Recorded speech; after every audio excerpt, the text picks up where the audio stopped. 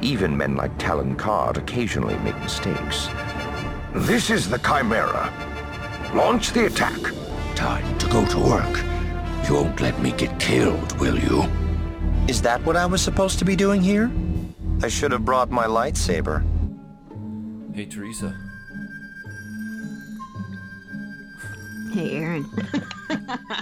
You literally just took a sip of your coffee, didn't you? I did. We don't usually record this early in the morning, so I think we're both being fueled by coffee right now. Definitely. Yes. So we're our first official recording of 2019. So Happy New Year. Happy New Year, everybody. We're 6 days into the new year as this recording is happening.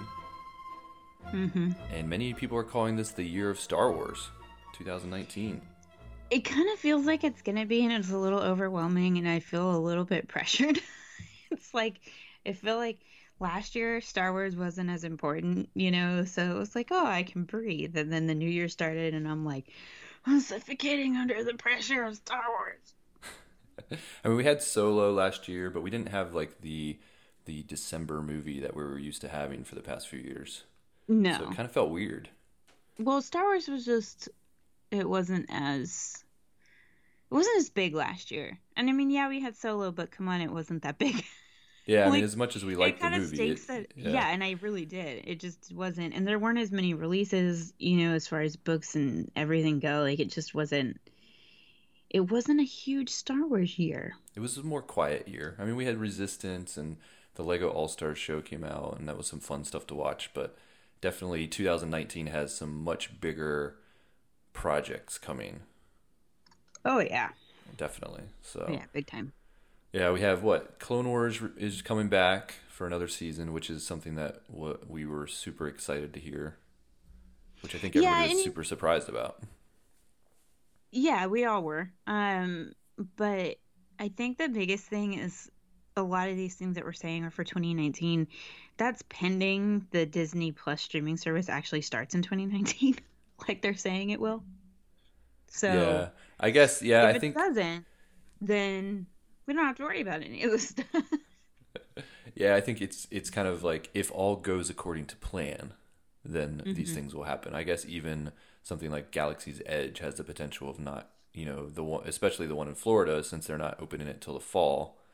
There's always the possibility that gets delayed into early 2020. Winter.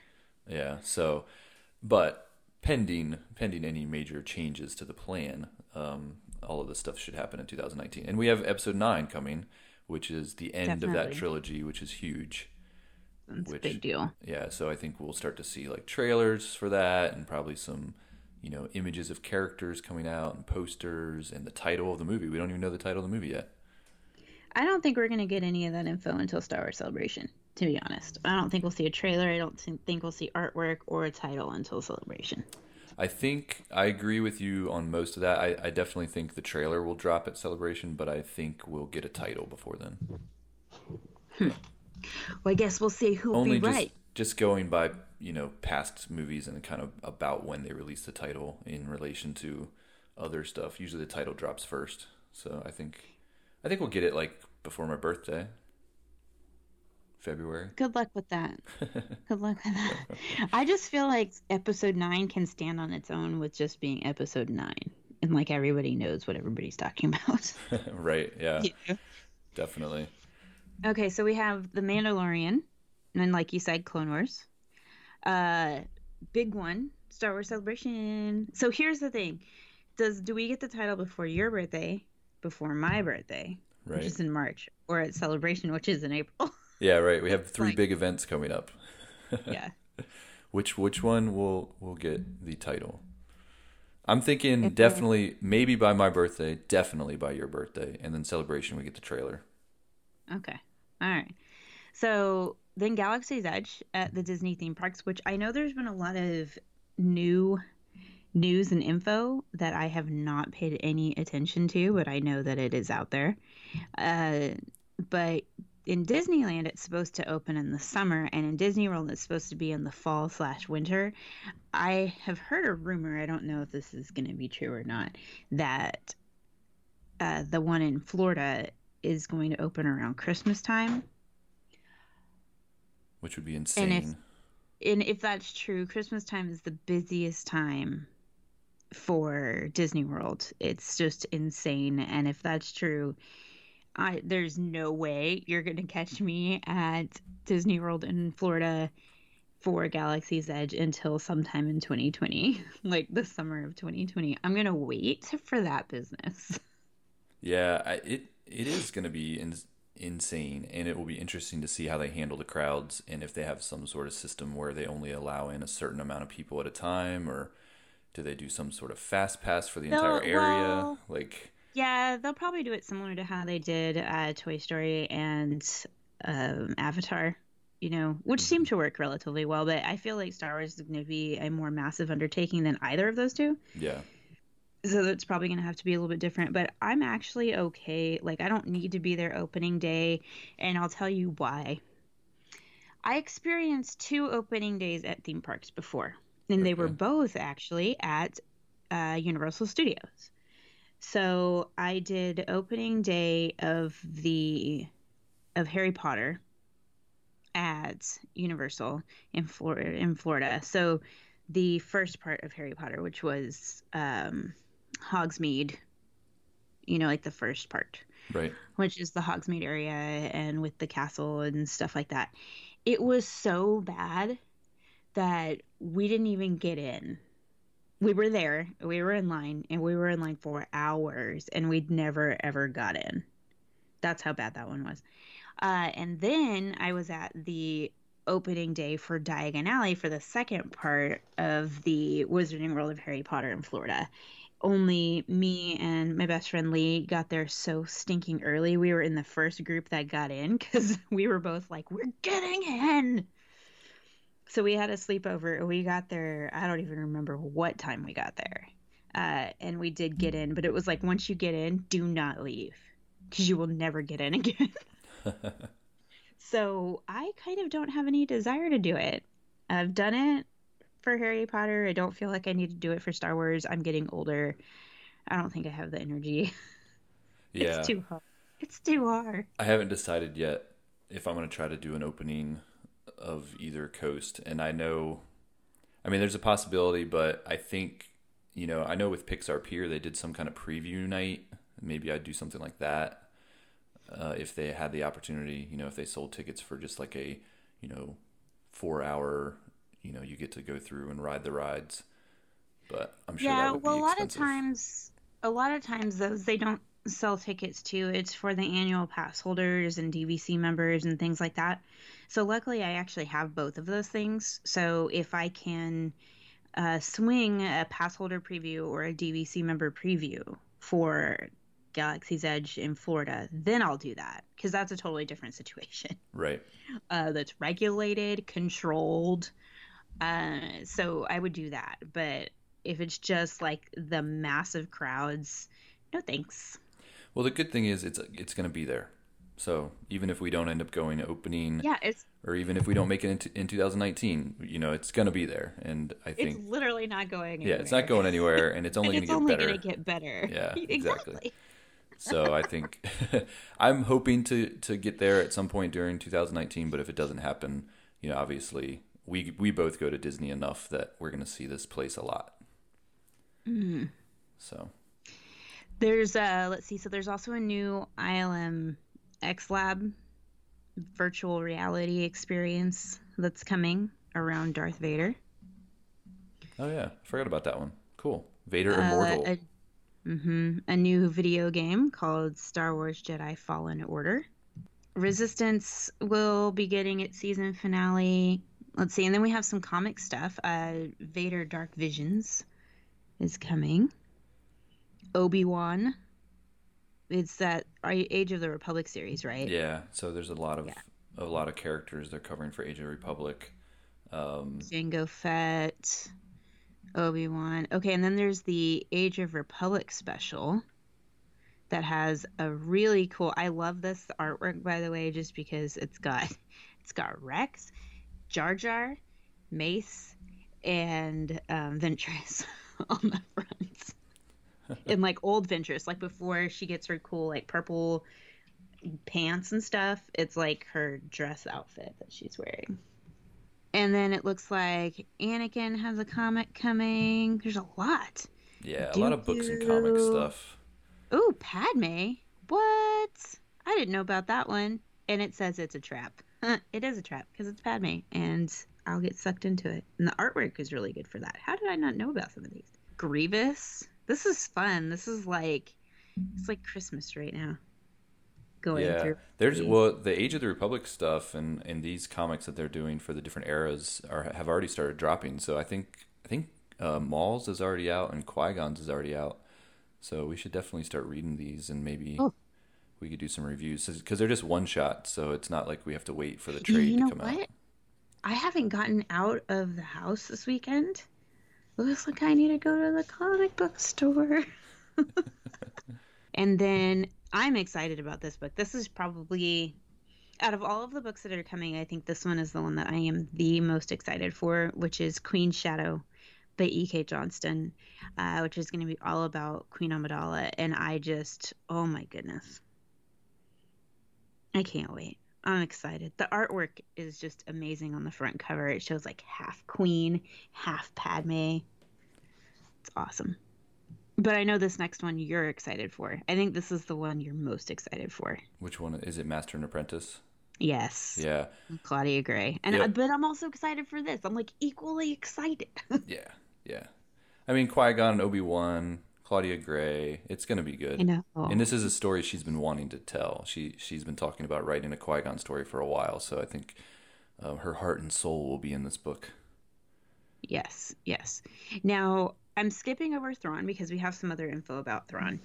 And then it looks like we have the Industrial Light and Magic presents the making of Solo, which will be kind of cool. Usually you love those books. Yes, making of books are good. And that's a movie that there's a lot. It'll be interesting to see how much detail they get in, because I feel like with the, kind of firing of directors and bringing on a new director and kind of all the behind the scenes things that didn't go so smoothly, if they'll get into any of that or if they'll just kind of like, let's not talk about that yet. Mm-hmm. Now, you and I are going to be reviewing Flight of the Falcon series here on the show. And we do have one to do, which is Lando's Luck. We haven't done it yet, but that is coming. But there is another one that people are talking about because it's got Hondo in it, which is Pirate's Price. So, and they did an excerpt, but I'm sure you've read this, but I don't read those. The excerpts, but I'm just excited. Yeah, I'm excited about all of the Flight of the Falcon series, but this one because of Hondo. Yeah. In Lando's Luck, I actually just read that because we are preparing to talk about that on the show. And they do this kind of interesting way of telling the story where it's told through like Bazine, like that character. Bazine Natal? Yeah, they do it from kind of her perspective because she's trying to find the Falcon. And so she's talking to people, and then people are relaying stories to her about the Falcon. So I guess in the second book that has Hondo, Hondo's the one that's telling the story. So I think that'll be really interesting. And they actually had, like you were saying, there's an excerpt on StarWars.com, but there's like a little intro here. So I don't know if you mind if I read it real quick. Might give people. It's not an excerpt. It's just it's kind of like a summary. Go ahead. That's fine. Give people an idea, and if people want to see the full excerpt, they can go to StarWars.com. But it says, no one weaves a tale quite like the greatest pirate in the galaxy, Hondo Ohnaka. The self-declared hero and incorrigible schemer has captured Jedi, led rowdy Weekay pirate gangs, and traveled from one end of the galaxy to the other in search of riches and fame.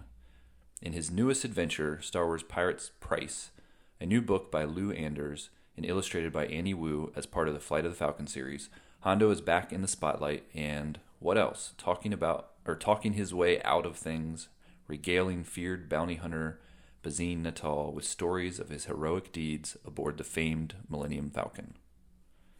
That's really cool. The Flight of the Falcon series is so great. And this is going to be happening like on Batuu. Love that planet name. Which, obviously ties in with Galaxy's Edge and all of that. So they're making a purposeful tie-in with a lot of these books now. And even Lando's Luck had her on Batuu as well. So I think I can't get over it. Why couldn't they have picked a better planet name that didn't make me giggle every time like an immature child? You could say it like, since it has two U's, you could be like Batu-U. No, that doesn't make it. That doesn't make it any better. It doesn't. So yeah, I know you're trying. Thanks for trying. It didn't work. It's not going to change. We could just say Galaxy's Edge. Just don't ever call it Batu. All right. Well, one of the other cool things we got, and it was back in December, but it was a first look at Thrawn's Treason by Timothy Zahn, which is the third in the trilogy of the Thrawn books. And the thing I'm most excited about this, yeah, but you know what I'm so excited about for this? The return of Eli Vanto. This is like everything I've ever hoped for. Yeah, and this is on StarWars.com as well. They did kind of an exclusive announcement where they do give us the kind of summary for this book too. So, do you want to read that one? No, go ahead. Oh, you want me to read it? Okay. All right. So it says, set in the time of the Empire. Here's the official description for the new novel. Grand Admiral Thrawn faces the ultimate test of his loyalty to the Empire in this epic Star Wars novel from best-selling author Timothy Zahn. If I were to serve the Empire, you would command my allegiance. I can't do a Thrawn imitation, so I'm not going to even try. Okay, where are we at? So, such was the promise. Or do you want to do a Thrawn imitation? Wait, where is this? It's right below what the big image reading? of on StarWars.com. I know, I'm reading. I'm looking at it, but where? Just below the image, and then you see in bold. Oh, okay. And then there's the quote right below that. That's what I was.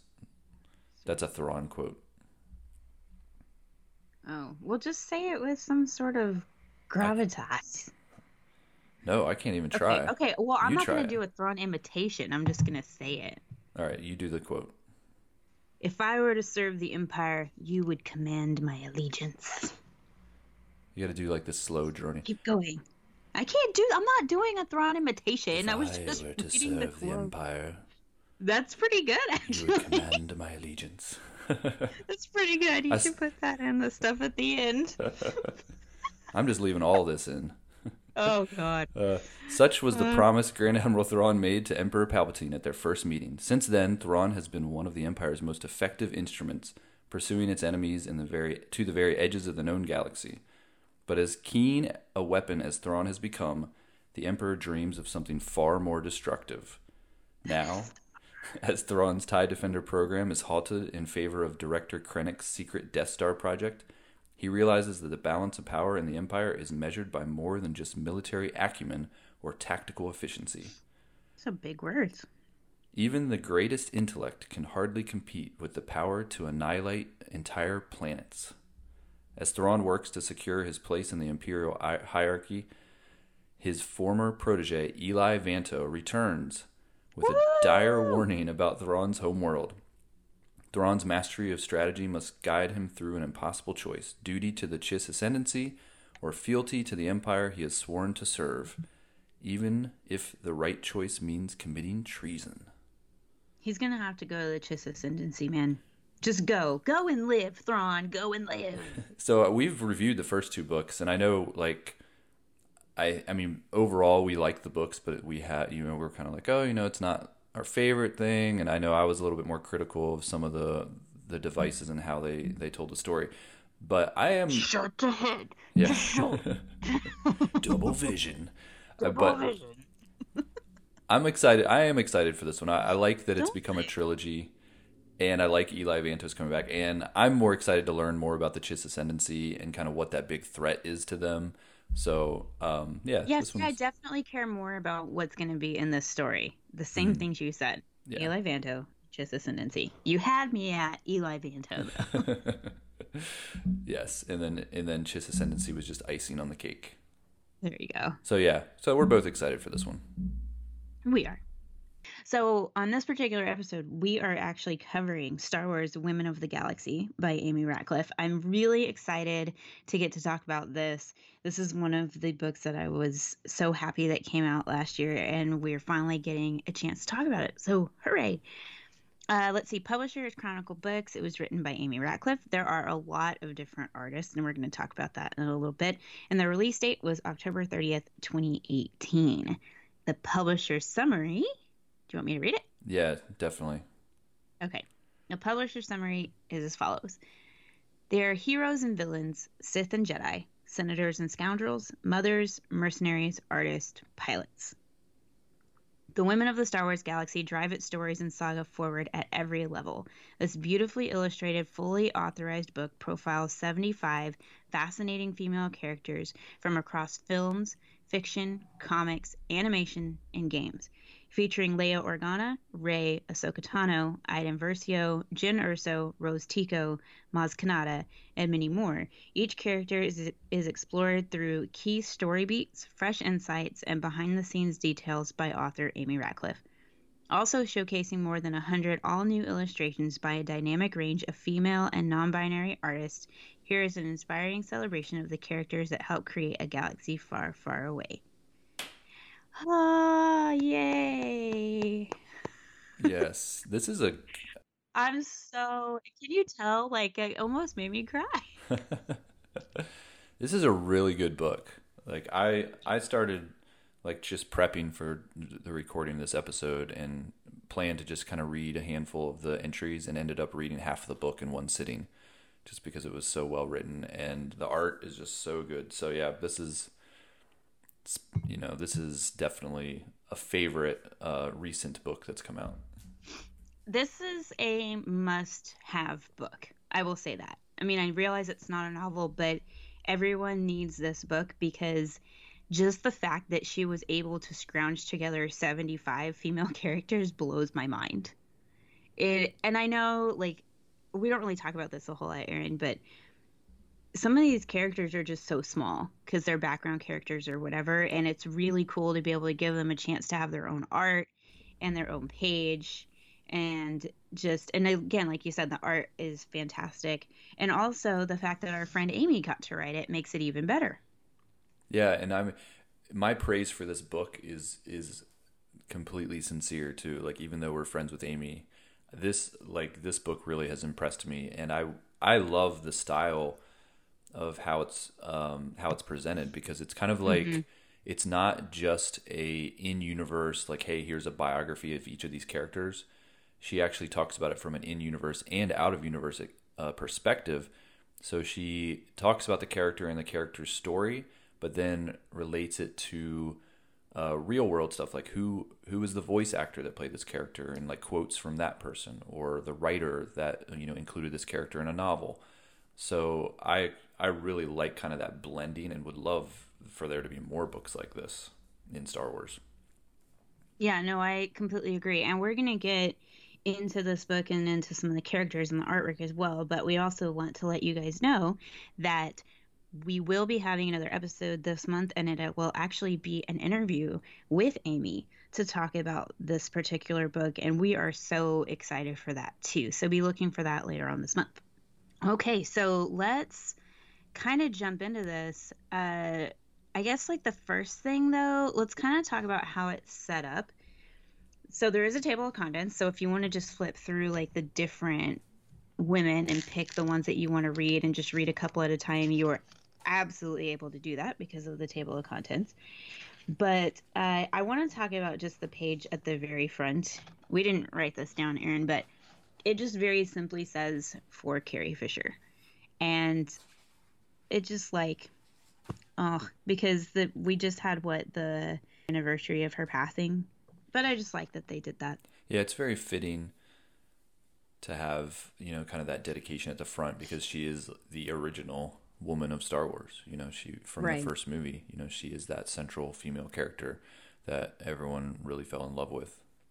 So. And then the foreword for this book is actually written by Kathleen Kennedy, which I also really liked, that they included her and that they not only included women in the galaxy, but the woman that's actually in charge of the galaxy.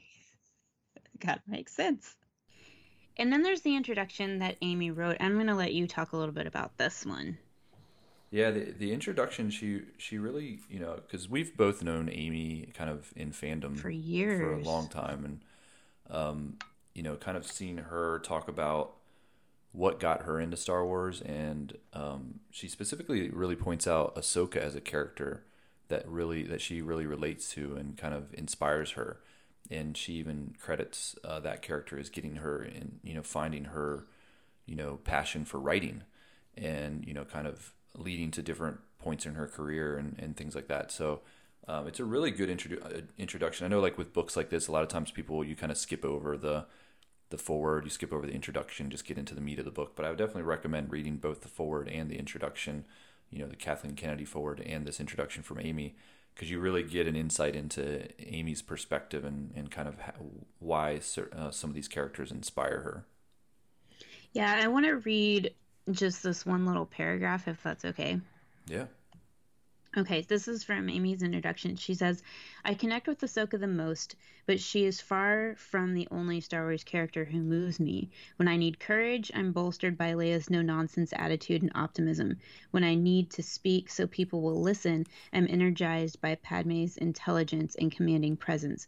When I need to find light in a dark situation, I'm encouraged by Rey's unflinching kindness and deep strength. And I think it's so important that they had someone like Amy write this book, because these characters mean so much to her, and you can feel it in the way that she writes and the things that she says. Yeah, definitely. And it's like I was saying before, it's really just the writing of the book is so well done that I don't typically, I like to read, but I'm not one to sit down and read half of a book in one sitting. And this is a book that I did because of just how well it was done. Okay, sorry. I just have to keep reading. Okay, so she continues to say, with Women of the Galaxy, I want to highlight the accomplishments of female characters in Star Wars. I want to share the actions that make me hold a character in awe and excitedly text a friend, can you believe she did that?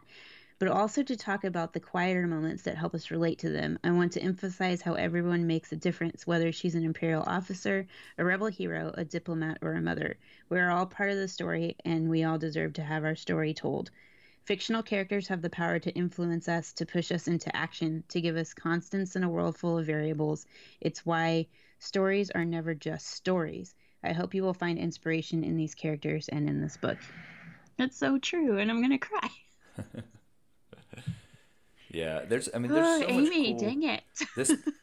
How this book is laid out with the, you know, kind of an image that introduces a character, and then the design with kind of the big font for the name, and then the Arabesh and the quote. Like, it's just really, it flows really well.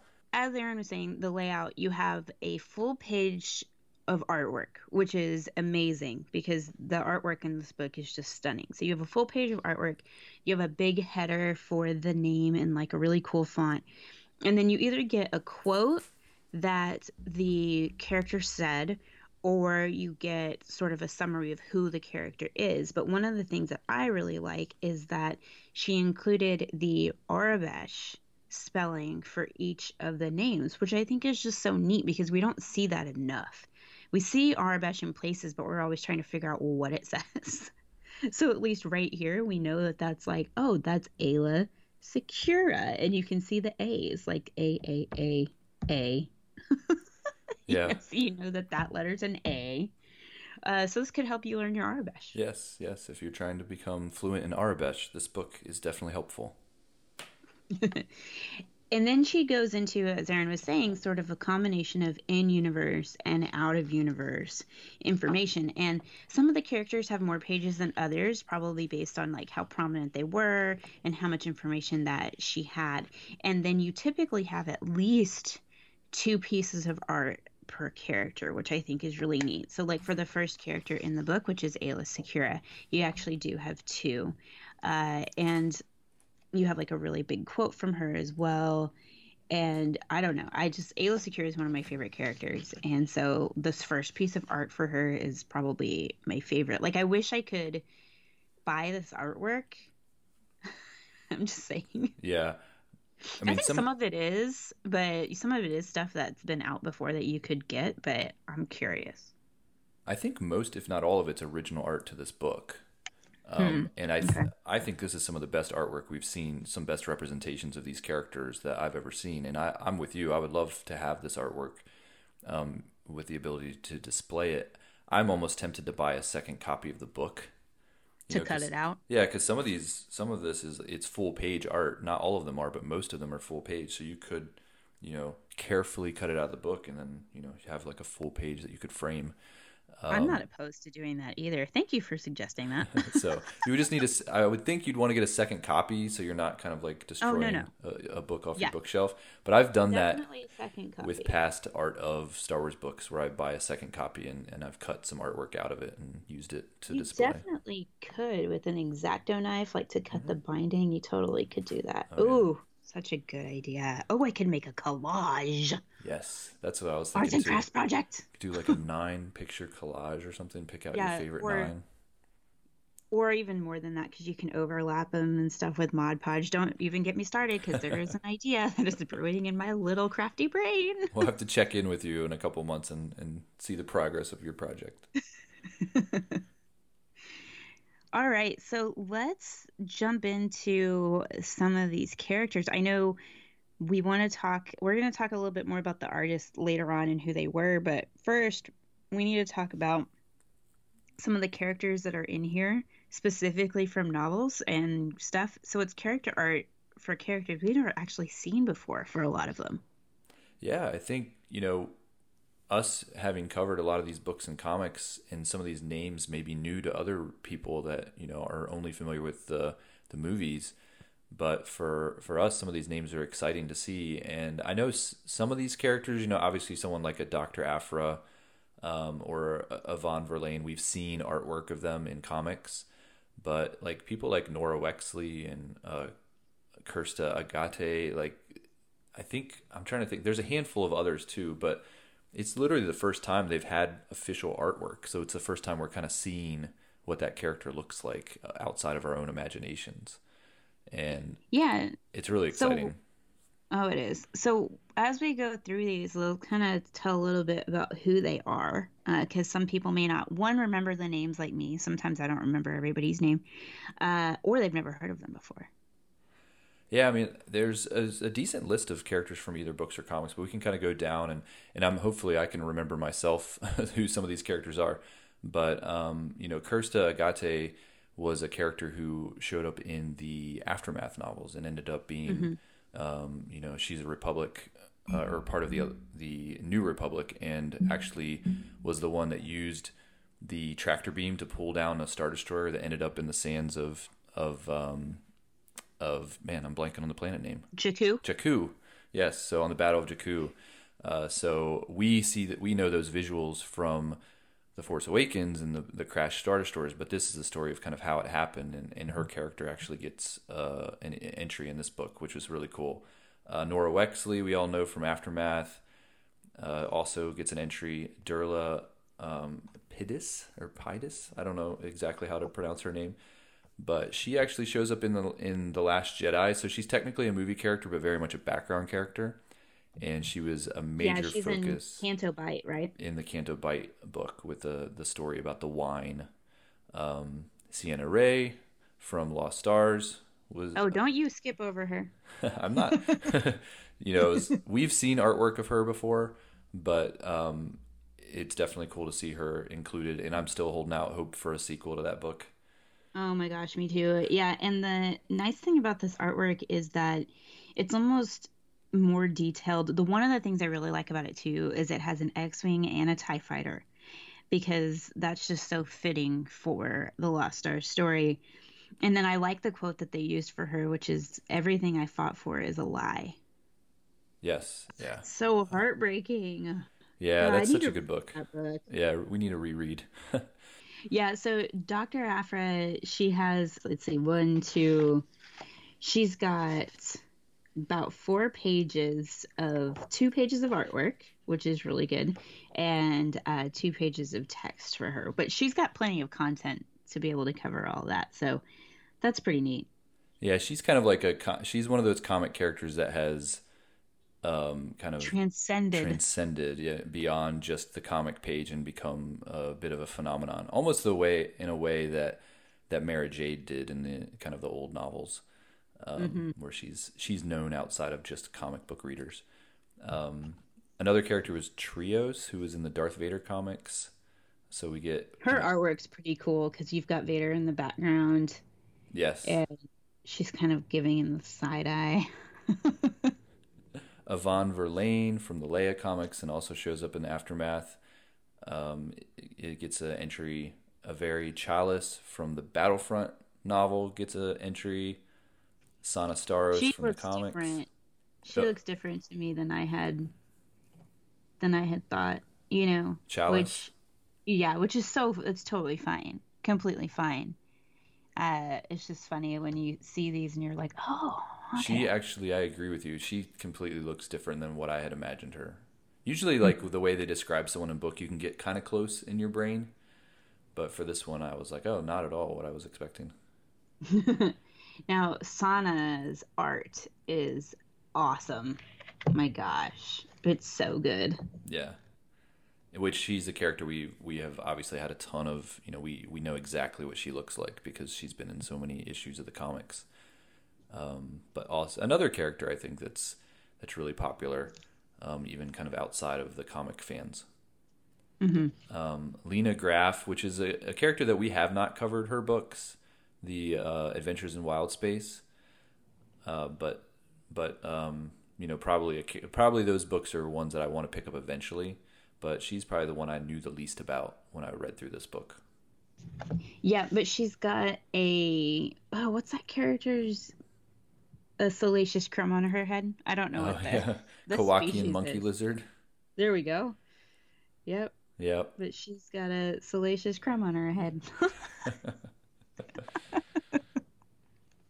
Jazz Amari from the Yep. Aftermath novels. Iden Versio is another huge Oh character. gosh. Okay, speaking of Iden, since we're on her right now, I'm trying to find her page though really quick. There is a Lego set featuring Iden Versio that just came out. It's a battle pack. Yes. And I need to get that purely because of the fact that Iden is in there. And Bria, if you're listening, I know you already got it, but just so you know, when I saw that it was coming out, I was going to buy you one, but then you had to go and get your own. Of So you course she can't did. have it. I think she said she got multiple copies. Like, Yeah. Yeah, because she wants to she wants to learn the art of custom Lego minifigures so that she can make herself. But oh yeah. But I had thought about getting her that set, but now I don't have to. Unless you want one, Bria, unless you want another one, let me know. I'll get you one. She might need an extra one if she needs to practice for customing. Yeah, so just hit me up. I had heard though, I was kind of wondering because all the other characters from Inferno Squad are in the set as well, but they're all helmeted. Yes. And so I was Yes. kind of wondering if once you took their helmets off, if they would kind of look like the characters they're supposed to represent, but I hear that they don't. That they're all Oh, very well, bland. so I wouldn't know simply because of the fact, well, I guess I could get on the internet, but I'm not allowed to buy them yet. So as soon as I'm allowed to get them, I can send you some pictures. But yeah, I don't think they do. They're probably just generic, but you could always custom them. Oh yeah. Yeah, I People think do that all the time. I don't know how, but they do it. yeah. Or you could find other minifigs with faces that look closer to the Oh, you characters. could do that. Yeah, you could visit your local, well, not the Bam Bar because they're all yellow. Yeah, you'd have to go hunting for faces. So good luck, Bria, with the costuming. Good luck, Bria. And then Ray Sloan is another big character who's shown Yes, up across good one. a lot of media. And then Vi Maradi from the Phasma novel. So a lot of representation in this book for characters that originally appeared first in a book or a novel, which I thought was really cool. Yeah, and I mean, you were talking about representation, but there's also it's really interesting to see them all together in a book because there's a lot of different racial representation too. And you don't get that as much when you're just reading a novel and there's no artwork to go with the pictures to be able to actually see them. And so as you're flipping through and you're seeing like all the different like skin tones and everything, it's just like, wow. Yes, yeah. Really awesome. And the novels are doing such a great job of incorporating that representation. And now we actually get to see it, which I think is really cool. Yeah. All right. And then you pointed this out, and I had completely missed this. So thank you for pointing it out. But we get to see artwork of Phasma and Amal and Holdo when they're young, which we get to read about them. And we really enjoyed reading about them. But we actually haven't seen what they looked like, which I think is really cool. So I was starting with Phasma, so I was flipping to her page, but Phasma has some awesome, awesome artwork, and she's got, let's see, 1, 2, 3, 4, 5, 6 pages devoted to her between art and text. And you get to see on the last one a representation of what she looks like on her home planet. Yes, which we read the Phasma novel and actually really enjoyed it. And she comes from kind of a history that was a bit unexpected. You know, she comes from this war-torn planet and almost this very tribal type of background.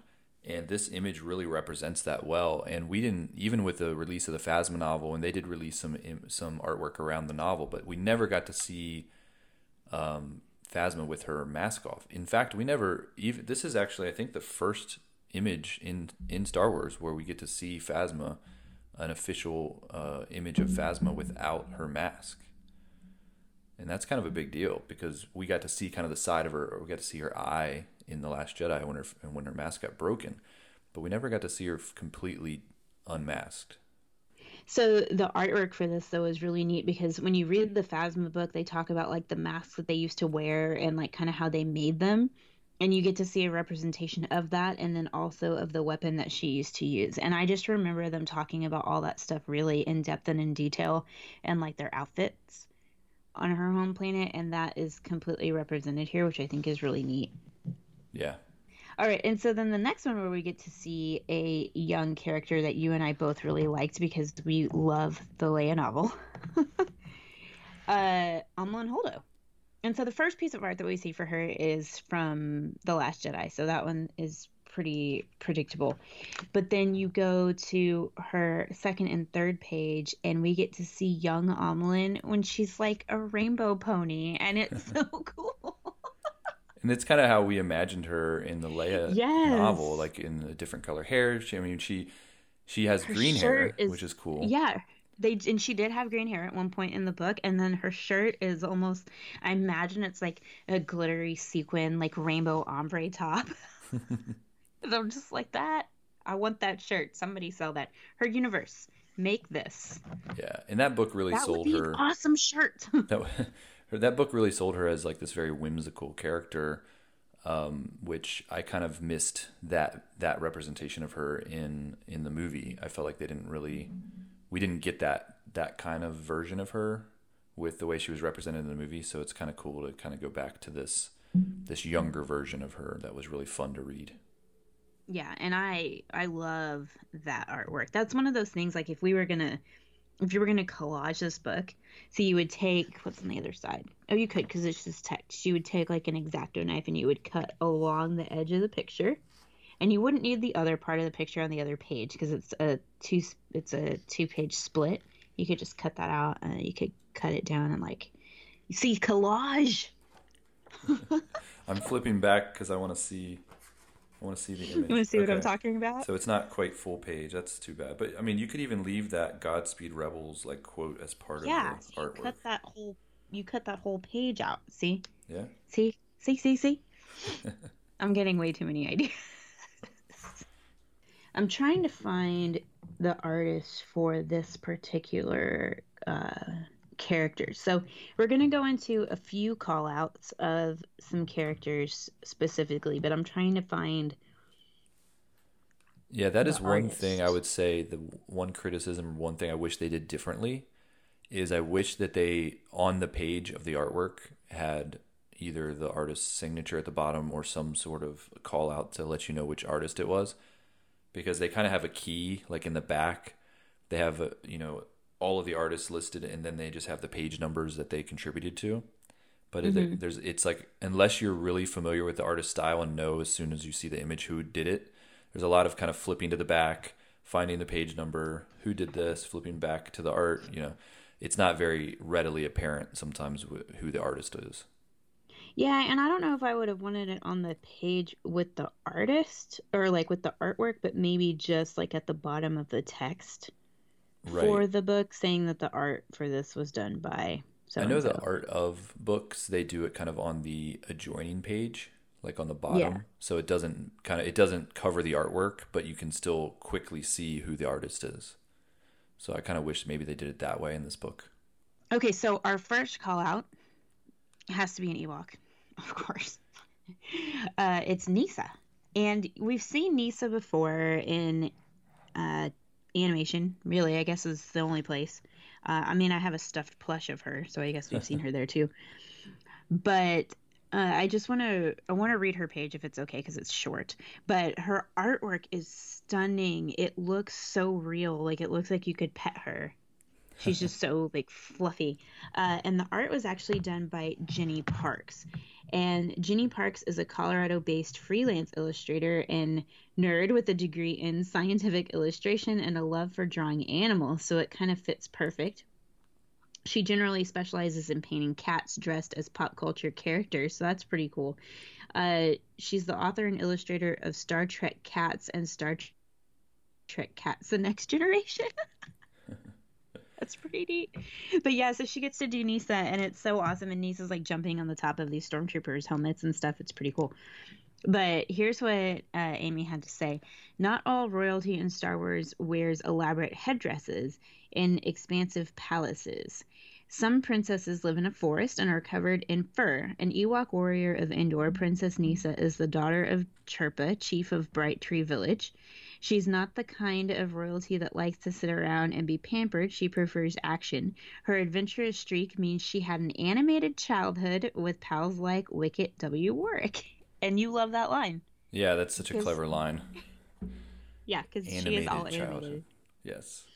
When the Empire invades her forest moon home in Return of the Jedi, Nisa joins the Battle of Endor alongside members of her tribe. She plays a role in defeating the Imperials, helping rebel Kes Dameron, Poe Dameron's father, coordinate tactics during the fight. She even assists Hera Syndulla and Chopper in taking down TIE fighters from the Ghost and Forces of Destiny. With her courage and leadership under pressure, Nisa proves herself ready to take on anything. Ah, Nisa. I think Forces of Destiny canonized this character, if I'm not mistaken, because she was, obviously just part of the old Ewoks cartoon, which was not canon, but, obviously she's a fan favorite from that era. So it was cool to see her brought into the official canon through Forces of Destiny. Yes, I agree. And I think you're correct on that, actually. All right, so my next call out is for L3, and L3 has some amazing art. She also has 4. She has 4 pages of text and art. And also, I would just like to say that, hey, what are you doing? Cat, stop. We always talk about like L3, or not L3, but droids don't have genders or personalities or whatever, but clearly L3 is a girl. I'm just saying. Yeah, there's a few droids, or I think maybe 2 droids that made the book, but she's a strong personality for sure. Yeah, and so I love the quote that they used for L3 when she says this to the other droids during the droid revolt. She says, "Don't just blindly follow the program. Exercise a little free will." Oh my gosh, but I like that she talks about Phoebe Waller-Bridge, who is the voice of L3 in Solo. She talks about that. And then she also talks about like how she was kind of made, and she goes into L3's activism and droid liberation and all that stuff. She's one of my favorite parts of the Solo movie. Yeah, and I didn't realize she actually improvised that line. Yeah. Of equal rights. When Lando asked if there's anything he could do for her. Well, she was like, "Do you need anything?" Equal rights. Equal rights, yeah. I didn't realize that was a improvised line until I read this book, so that's pretty funny. Yeah. Why? Because you're my organic overlord. L3. Oh my gosh. L3 and K2SO, I think, are 2 of the coolest things to happen to Star Wars in a really long time. Yeah, and they're recent additions as far as droids go, and they both have really, although similar things, but also very unique personalities. And they'd be a fun one to have a team up. Oh yeah, I'd love to see that. It wouldn't be canon at all, but hey, they both exist in the same time period, so it could happen. Yeah, it could. All right, so then the next. Oh, and really quickly, let's see. Okay, so the art for L3 One of them is done by Annie Stoll, who I know. She did My Rebel Sketchbook with Dan Wallace, and she's done other things for Lucasfilm. And then, okay, and then the other art, the full page art for L3 is by Geneva Bowers. She's a self-taught North Carolina-based illustrator who enjoys working with color and adding whimsy with a touch of realism. So, she did a good job. I like that art for L3. I like that a lot. All right, so the next one that I wanted to call out is R2KT. And I know you were like, I can't believe she's in here. Why is that, Aaron? Why? Oh, I don't know. I wasn't trying to be mean about it. I just thought that was funny that this character got her own entry, just because she hasn't really been in much. But I know there's more meaning behind what this character is. So, well, there's a lot of meaning behind her, but she's in the Clone Wars, so she is canonized, so she does count. So I'm just going to read her page just because of who she is. R2KT is the droid with a heart of gold. So let's see. This is what Amy says. Among the many exceptional droids in the galaxy, R2KT is something special. The pink astromech was inspired by a real-life creation designed by the R2D2 Builders Club. They constructed R2KT for Katie Johnson, a young girl diagnosed with terminal brain cancer who wished she had a droid to watch over her, just as R2D2 watches over Padme Amidala in Attack of the Clones. Since Katie loved the color pink, the builders made a special pastel astromech for her. R2KT stayed by Katie's side through her last days. She joined the galaxy on screen in the animated feature Star Wars The Clone Wars as one of the droids serving the 501st Legion. Fitting, because Katie's father, Albin, is the founder of the 501st Legion fan group. After loyally serving the Republic and characters such as Anakin Skywalker during the Clone Wars, R2KT continues to serve the galactic good as part of the Resistance and can be spotted in The Force Awakens, which is true. You can see her there. R2KT actually meant a lot to me when I found out who she was and how she kind of came to be, so much so to the fact that I have an email address that has R2KT in the name. And even down to I have both of her collectible action figures. There's one that was made for support of Katie Johnson that's in a plastic bubble. Actually, both of them are in plastic bubbles, and it's the astromech droid. And then Hot Wheels made a version of R2KT for Star Wars Celebration Anaheim in 2015, and I have that action figure as well. Nice. So, and then R2KT's art was done by Karen Hallion.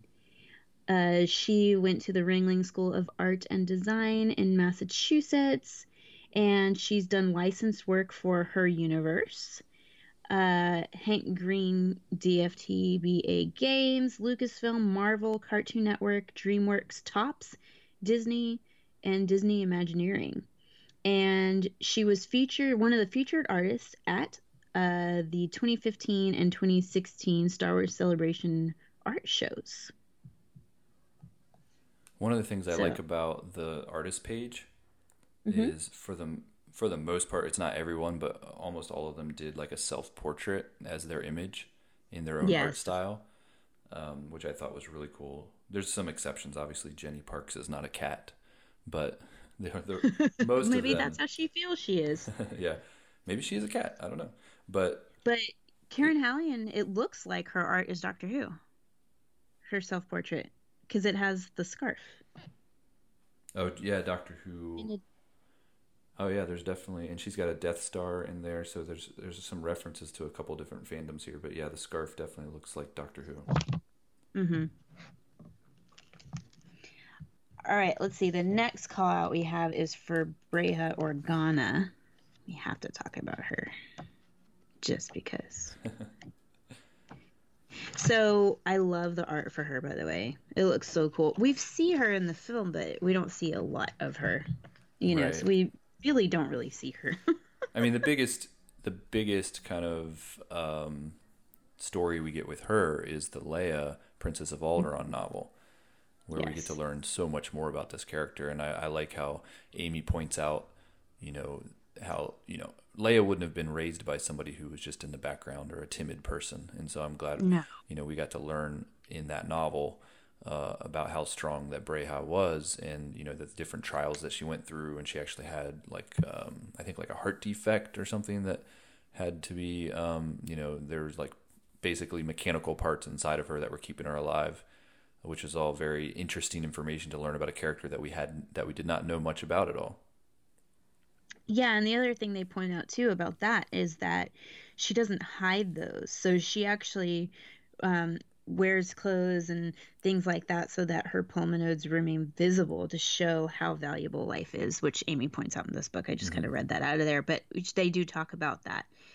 And I think that is so important, to have someone that is that strong of a role model. That's the only way you get a character like Leia. Right. And then the art for her.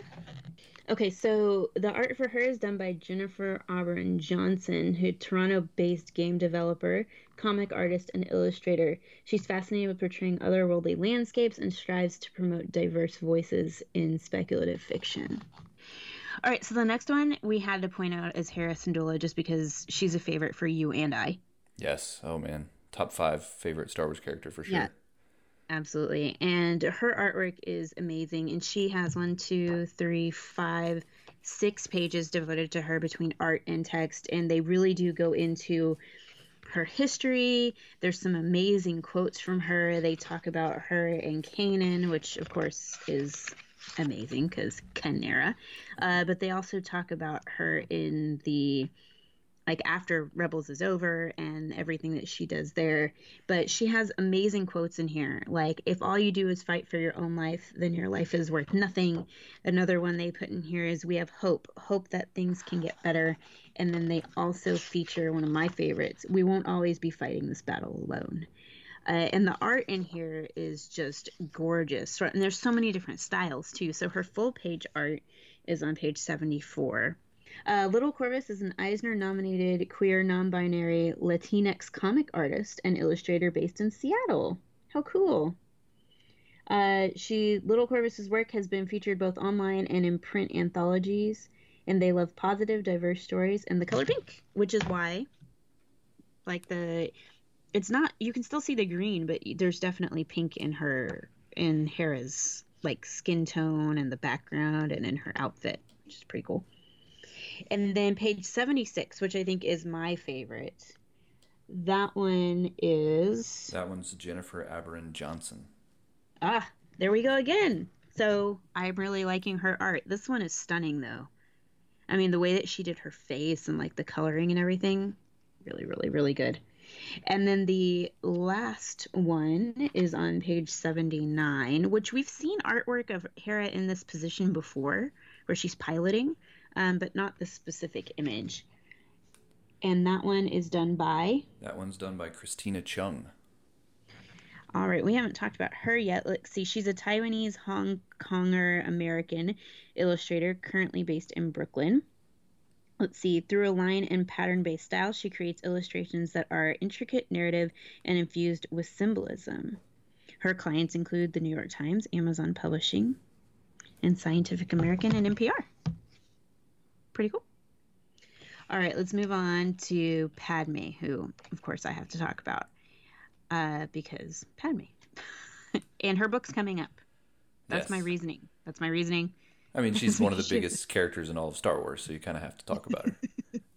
Let's see. She has 1, 2, 3, 4, 5, 6, 7, 8 pages.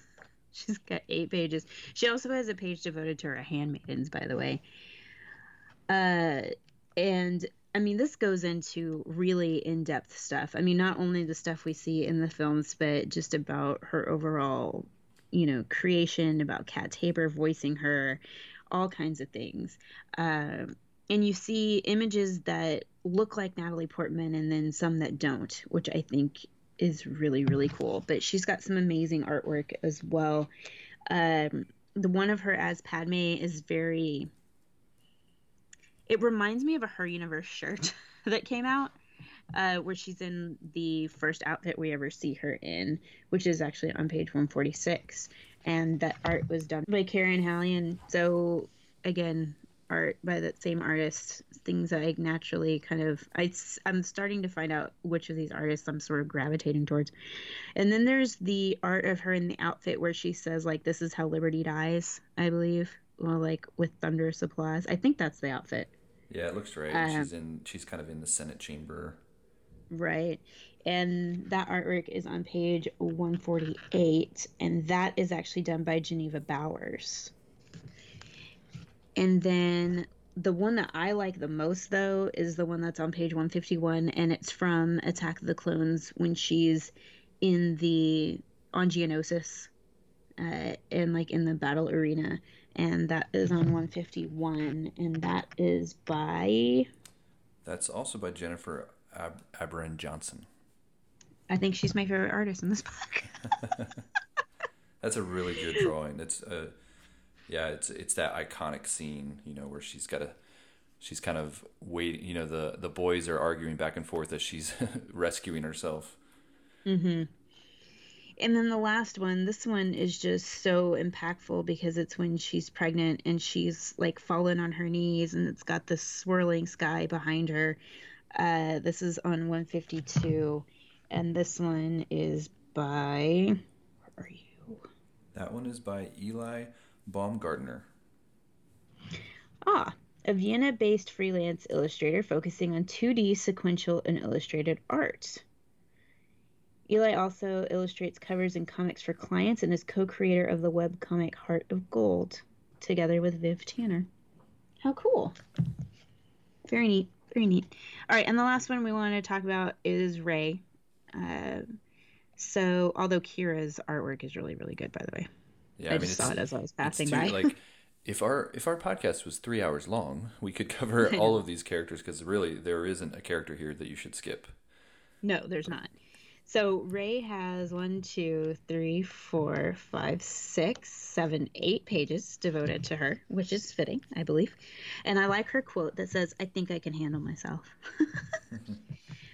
But yeah, her stuff, they talk about Daisy Ridley. They talk about all of Ray's background that we know, which of course, there's going to be stuff that is not in here because Ray is not a complete character yet because we still have another movie to go.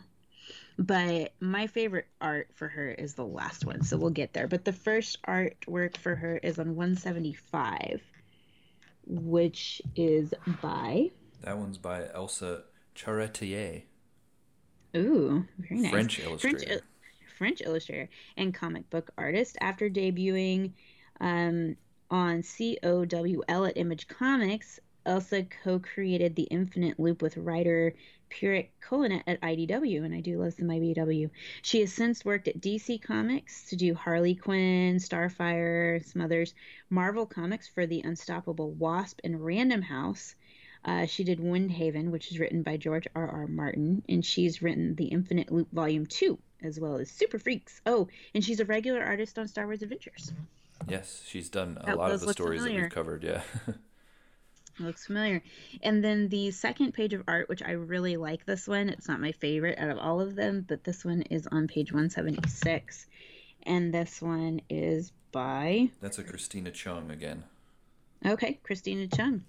Nice. I like the highlights and the shadows and the blues used for this one. And then the third piece of art is from The Last Jedi, and it's actually showing like the scene where Kylo and Rey have themselves back to back and they're fighting off the Praetorian Guards. And it's page 179. And it's by Annie Wu. Oh, I do like Annie Wu. Annie Wu's art. She's an American illustrator currently based in Chicago. She's a creator of the upcoming Image Comics series Dead Guy Fan Club. So I do like Annie Wu. I've seen her art before. And then my favorite piece of art for Rey is actually on page 180. And it's from The Last Jedi where she's raising the rocks to like move them out of the way to save Poe and Leia and everybody. And that one is done by... That one's also done by Geneva Bowers. Geneva Bowers. Yep. And I really like that one. I like the colors in that one as it's well. got a very pastel look to it. But there's a lot of authors that we didn't talk about in here. Amy Beth Christensen did art in here, and she's obviously amazing. She's been working for Lucasfilm for quite a while, for about 18 years. So she has stuff in here. And there's several other artists that we didn't talk about just because we didn't pull up their particular characters. So you need to check this book out. I think there's 1, 2, 3, 4, 5, 6, 7, 8, 9, 10, 12, 13, 14, 15. There's 18 separate artists in here. Yeah. 18 and artists, 75 characters. Yes. This is a must. I would say this is kind of a must-have, especially if you like these type of books that are, you know, more reference-based and art-based. This is one you definitely want to have on your bookshelf. It's been a favorite for me. Absolutely. And then also as a companion piece, I meant to talk about this earlier, but I kind of, we just got started with the book and, you know, forgot about it. They also Chronicle Books released a notebook collection. It's 3 lined notebooks. So you could use these to take notes in for school. You could give these to, you know, anybody in your life really, but you could, like I said, I would take notes. If I was in high school still, I would use these as my notebooks to take notes. Or they can just be, you know, something that you stick in your purse and you carry around with you or whatever. But it's Star Wars Women of the Galaxy. It's a notebook collection. You get 3 lined notebooks. One of them is Leia, and it has 3 separate art pieces, and it's the art from the books. And so you get one on the front cover, one on the inside cover, and then a separate art piece on the back cover, and they are lined. And also at the bottom of the pages, of not all the pages but of some of them, are quotes from the characters. So from the Leia one, there's quotes like, "You're not actually going into an asteroid field," would be one of them. And then one of the other ones I saw was, "I changed my hair." The second one is Ahsoka, and the artwork on the front is just amazing. And then again, you have separate artwork on the back and on the inside cover. And then they do the same thing where there's quotes at the bottom. This one is cool. I am picking this one because on one page it says, "Anakin, race you to the top," and Ahsoka says, "I'll give you a head start." That's cute. And then the third one is Rey, and you get all 3 of the 4 pieces of art for Rey. And then same thing, there are quotes at the bottom of some of the pages. And I'm trying to find, because there's not a ton in this one. Let's see. Okay, Luke. He says, "And inside you," and Rey says, "Inside me, that same force."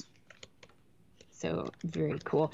And so you get all 3 of them for $12.95. And it's just, they don't say how many pages are in here, but these are definitely a really good companion piece. I would definitely get these for someone that you know that loves Star Wars. Great gift idea if you forgot to get them a Christmas gift. And also, it might very well be possible that we have a set of these to give away. In some form. Stay tuned. So stay tuned for that. Yeah. And our next episode that will be coming up will be our interview with Amy, where we'll really get to talk to her about how this book all came together and what it meant to her. So be looking for that in a few weeks. Yes.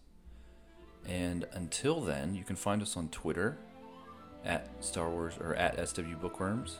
You can shoot us an email, starwarsbookworms@gmail.com. We're on Facebook, facebook.com/Star Wars Bookworms, and you can check out our group on Facebook as well. Yep, and make sure that you answer the questions, because we won't let you in until you actually answer those 3 kind of screening questions. So please make sure you answer those. You can find us on iTunes or any of the places that you listen to podcasts. Just leave us a review. We would love that. 5-star reviews are always super, super helpful. I am at Ice Cold Penguin on Instagram and Twitter, and Aaron is at AV Goins. So until next time, keep on reading, and may the Force be with you.